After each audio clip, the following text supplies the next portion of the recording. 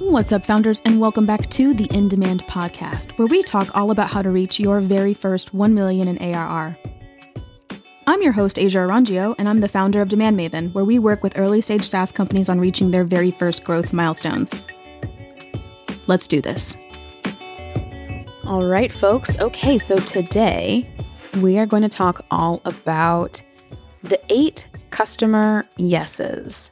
I've actually talked about this a couple of times in previous talks. I might have casually mentioned it maybe in while I was on stage, maybe at MicroConf or SaaS Doc or various conferences in the SaaS world. And every now and again, I'll tell a story about how growth ultimately comes from customers. Like there's literally no other place where growth can come from. Growth has to come from customers, people paying us money and then hopefully paying us more money over time and then never leaving us. That's like the dream. That's where growth happens. Of course, there's aspects of the business, of the customer lifecycle, where we can examine to find growth opportunities. But growth at the end of the day almost always comes from customers. There's really no other place where growth can come from. So typically whenever I give talks, I will talk about how growth typically comes from customers.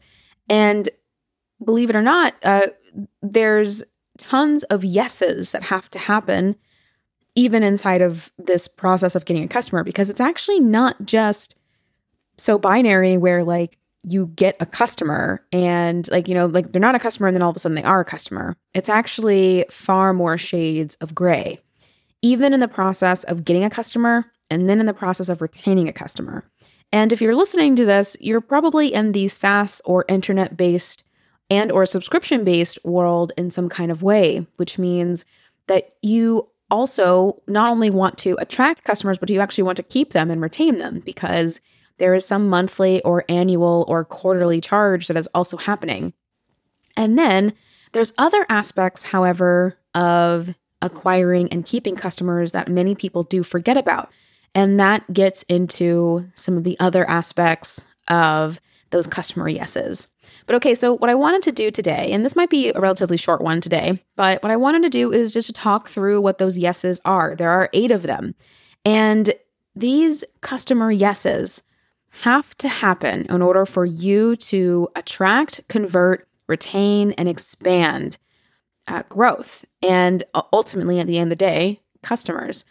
Many of these yeses are purely psychological. They are things that happen throughout the process of a customer deciding and realizing that they need something and that they're going to try your solution. And then some of these yeses are more tactile or concrete, as in there truly is a transaction happening here, and we can actually like see this and measure this. But okay, let's get to the yeses. So the first yes is these are all from the perspective of the customer. The first yes is, yes, I have a problem.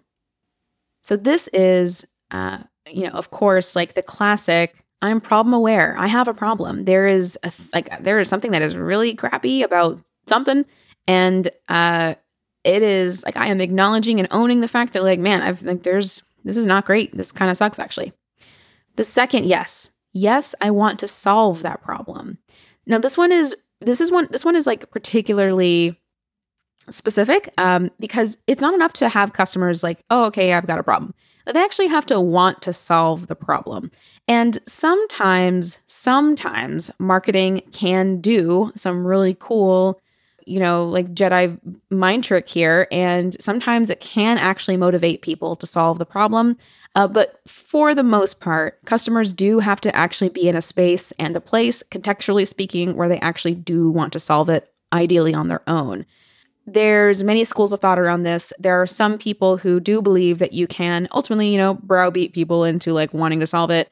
But then there's also schools of thought that say, actually, that doesn't make for a good experience anyway, because they end up churning out later.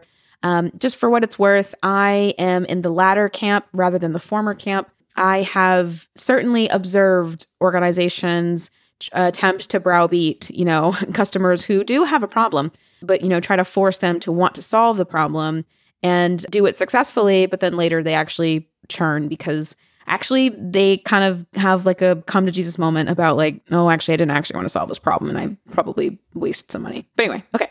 So yes, I have a problem. And then it's yes, I want to solve that problem. Wanting to solve that problem is so crucial because again, it's just really, really, really hard to force someone to care about solving it.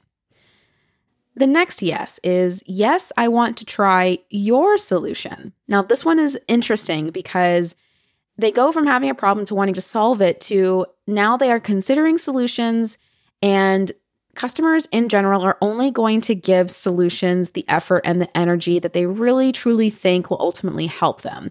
So it's just unlikely that they're going to try every solution on the planet, for example. They're really only going to whittle down their options to just a few, and then they're going to try those. And then hopefully your solution is one of the ones that they decide to try. But here's the thing, if they are not even considering your solution as an actual solution, then there might be something to unpack there and to understand, especially if you are losing opportunities from qualified target customers. So after, yes, I want to try your solution, then they have to say, yes, I understand why this is valuable. This is another huge moment because if they never say, yes, I understand why this is valuable after having used your solution, then of course they will never become a customer because they're not getting the value. It's not there yet for them. After experiencing the value, and this is assuming that they have either started a trial, maybe you're doing a pilot project with them, or some kind of like you're a design partner with maybe another with a target customer. After they see why this is valuable or that this is valuable, then they have to say, yes, I want to become a customer. Now, the way that this typically happens in self-serve companies is usually this means they are going to their wallet, taking out their credit card, entering in payment details into the billing section of your product, and then boom, they have now become a customer. There are some companies, though, where it's more of a sales process and an agreement has to get drafted, maybe an SLA has to get negotiated, and then from there, you go to signing, and then the onboarding process kicks off. And then now they actually go through the process of, literally becoming a customer. So after saying, yes, I want to become a customer, this is where we start looking at other opportunities for yeses. But these yeses do naturally happen. And hopefully they're already happening, quite well, actually. But if they're not already happening, then this is something that we still need to be cognizant and aware of. We cannot forget about these last three. We're only on number 5. But here's the thing. I think a lot of people just kind of assume that like once you get people to take out the credit card or to sign the agreement, that it's over and that the journey ends. But the truth is that actually, no, there's more. And here is where we get into the last 3 yeses. So number 6 is, yes, I want to renew. And that is either every month or every year. So here's the thing. They become a customer. And if you have a monthly subscription or an annual plan, either one, every single month that their plan renews, the customer has to still say, yes, I want to renew. Now, a lot of you already have, you've got automated billing set up. So these decisions, like these yeses may not be as quite literal as in like, hey, like we're about to charge you. Is that okay? And like the customer gives, permission. It's probably automated, probably automatic. However, the customer is still thinking, am I still getting value out of this? Is this still helpful? Is this still good? And when they answer the question, yes, I want to renew, then obviously they don't churn. Like they continue allowing you to bill their accounts or whatever it is, send invoices, pay them, what have you. They continue to give permission almost by doing nothing and or by silence. However, when they start thinking, I don't know if I want to renew and or no, I don't want to renew, this is where the opportunity for churn happens. So in the event of, I don't know if I want to renew, it's really possible that one, they might totally forget they're still getting charged for the thing, which is very common and also quite possible, especially if it's a smaller line item for them. And then the other flip side to that is they might actually be questioning the value of the product. And if you have really good product analytics, there are scenarios where you might be able to predict who is a churn risk based off of inactivity and or based off of particular inactivity for specific features, because maybe your product isn't designed to be a daily usage type thing. Maybe it's more like a weekly or a monthly thing.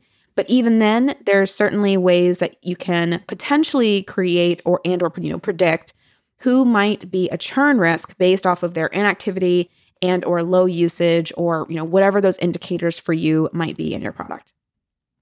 Okay, number 7 is yes, I think that new plan or add-on will be valuable to me. So here's the thing. So let's say you've got 1 through 6 down pat. Yes, I have a problem. Yes, I want to solve that problem. Yes, I want to try your solution. Yes, I understand why this is valuable. Yes, I want to become a customer. And then finally, yes, I want to renew every month or every year, whichever one.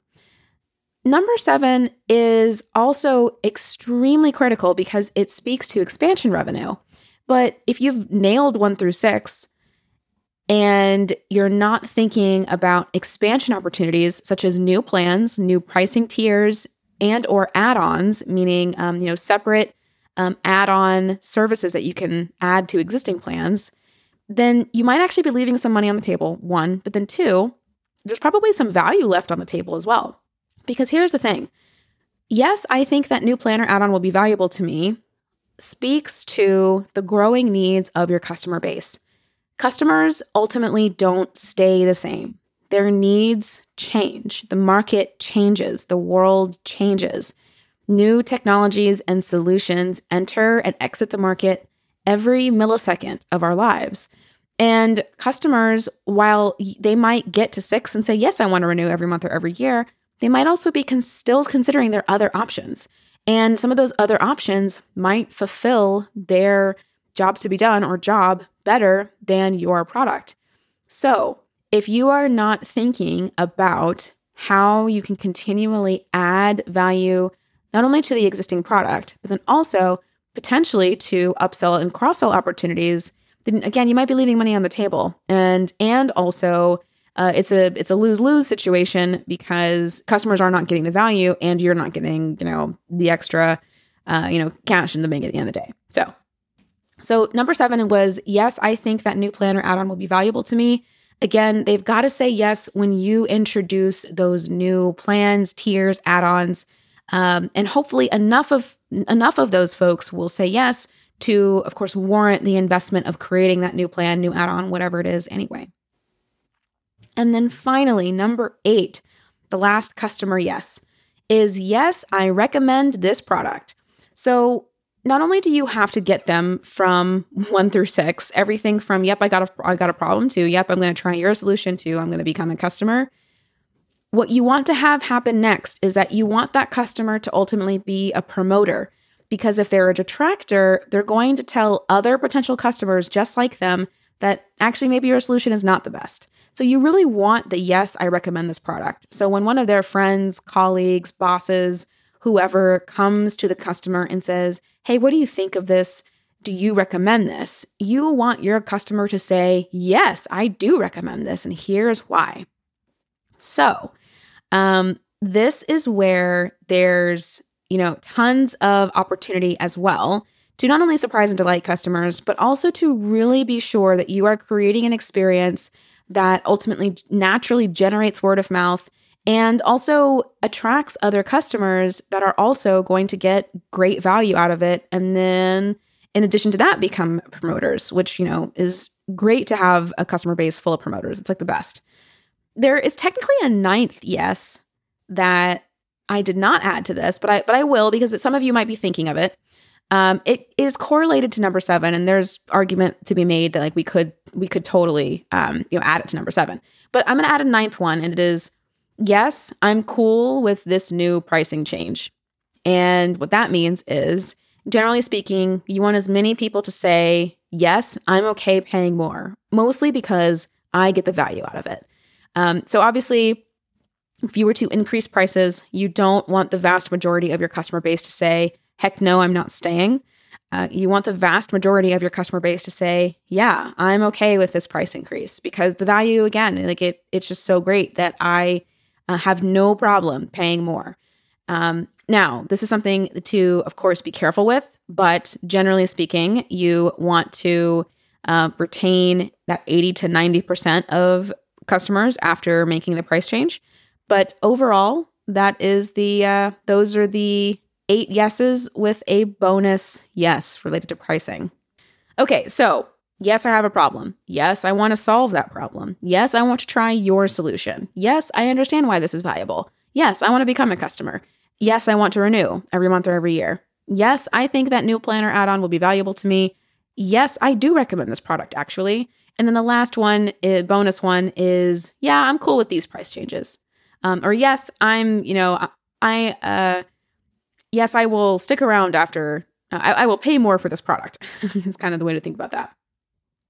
Okay, so here's why you should care. Why do all of these yeses ultimately matter? What is it about these yeses that is worth me telling you about them? Well, the first reason is because I think sometimes we get so caught up in the KPIs of things that we just actually forget that customers are humans and they are they have human problems and they also have human distractions. And I mean, it's just so easy to forget, especially in the tech and the SaaS world. Customers get reduced down to KPIs and conversion rates and MQL goals and sales goals. And sometimes we just kind of forget that like the customer has to go through these 8 yeses for us to see not just basic success, but like wild success. I would say it's actually both. And the moment that we forget about these yeses, that's the moment that we start seeing poor, slow, not great growth, because ultimately at the end of the day, customers aren't saying these yeses.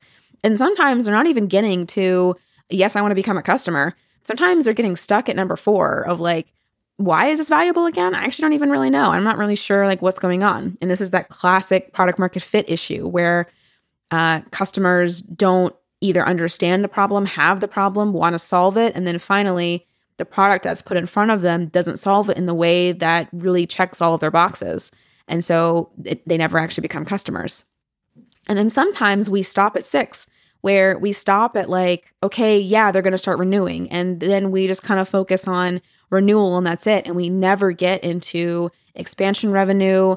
We also never get into maybe revenue operations or growth operations, aka changing your pricing. And then finally, maybe they never actually recommend the product, which means one customer never becomes 2 customers, which is like the magical thing that happens also, or even 5 customers. And here's the other thing too, is that I think like a lot of these things will happen almost regardless, but if we don't put any energy into maximizing these things, then we're just going to have a slower journey. And, and that might be okay. And that might not be like, necessarily a bad thing. But for those who are looking for growth, just keep in mind that these 8 customer yeses have to happen. If they don't happen, and I would say even 9, I'll include the bonus one. But if they don't ever actually happen, then we just won't see the growth that we ultimately want to see. And we will be at the whims of the market, of competitors, and of whatever else the world dishes us. Instead of course, focusing on creating as much value as possible, both from a product and also a marketing perspective. So the other reason why you should really care about these 8 bonus 9 customer yeses is anytime a customer hesitates to saying any of these yeses, you are ultimately leaving money on the table. And on top of that, they're not getting their job done, which means that they have a goal at the end of the day that they're trying to reach, that there is some objective or outcome they are trying to achieve. This is rooted in the thinking of jobs to be done and why we use jobs to be done to help us arrive at growth opportunity.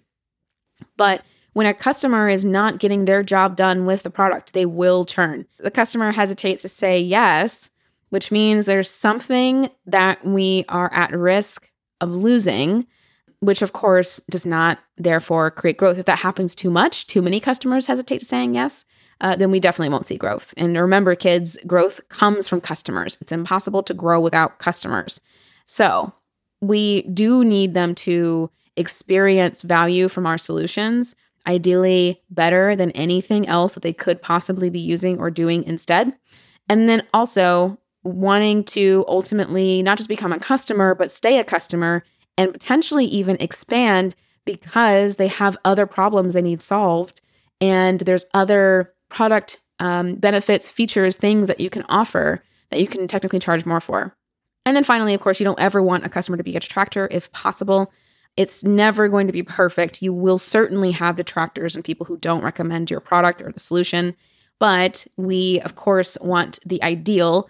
And the ideal, obviously, would be that they do recommend it. And if they don't recommend it for everyone, maybe there's specific context that they recommend it, which would also be interesting to understand. So that's why you should care about these yeses. These yeses, well, for one, they're easy to forget about because, again, like we think about things like KPIs, about numbers, about conversion rates. And sometimes we forget that, like, no, actually, the customer really just has to say yes to each of these things. And there's no amount of forcing that we can do necessarily about these yeses. So we have to create environments that enable these yeses to happen more frequently and at faster rates than what they are today. And then again, that second reason why we care about these yeses is because when they don't say yes to each of these stages, we are losing money and they've probably moved on. And it's so hard to get someone after they've already moved on. So this is why we care about these yeses. So here's what I want you to be thinking about. When you think about your customers and when you think about your product and the overall customer experience, the product experience, the flow, the journey, whatever it is that you want to call it, that they go through each of these yeses. When you think about each of these yeses, where do your customers get stuck? And where does your product/experience not facilitate these yeses? And the easiest way to do this would be to go and take a look at the KPIs. However, you could also just ask or talk to customers. You could certainly do some research here. But I just want you to use your intuition a little bit because there's probably a really good chance that you already have a sense for this. But where do your customers get stuck? When do they stop saying yes? Or when do they hesitate to say yes? Maybe they don't stop saying yes, but it took them 30 days to say yes to this stage. That would be a very worthy exercise to go through because that will automatically give you a sense for what growth opportunity is actually in front of you based off of customers' hesitation or just flat out stopping, not saying yes at all, hitting a brick wall and saying no. All right, thanks again for listening. I hope that this was helpful. I hope it gave you something to think about, to noodle on for a little bit, and then also, to introspect as well, both from your own personal experience with the product, with marketing, with whatever it is, but then also think about your yeses whenever you go buy solutions. Doesn't matter what it is. It could be, I don't know anyone who's buying cars right now, but it could be buying a car. It could be buying groceries or buying something new, buying, I'm researching athletic greens right now. And I'm kind of low-key considering trying it because I've heard so many great things about it, but it's so expensive. So even I'm okay, where are my yeses happening and where are my hesitations happening? Because I see the value, but I'm not sure if I want to become a customer quite yet because it's so dang expensive. But with the stuff that you buy that you don't typically buy, where are your yeses happening? All right, thanks again. And I will catch you in the next one. Bye, y'all. As always, thank you so much for spending this time with me. To learn more about how to reach your growth goals for your SaaS business, head on over to DemandMaven.io. You'll find all kinds of free resources, articles, and content. Don't forget to subscribe if you haven't already, and I'll see you on the next one.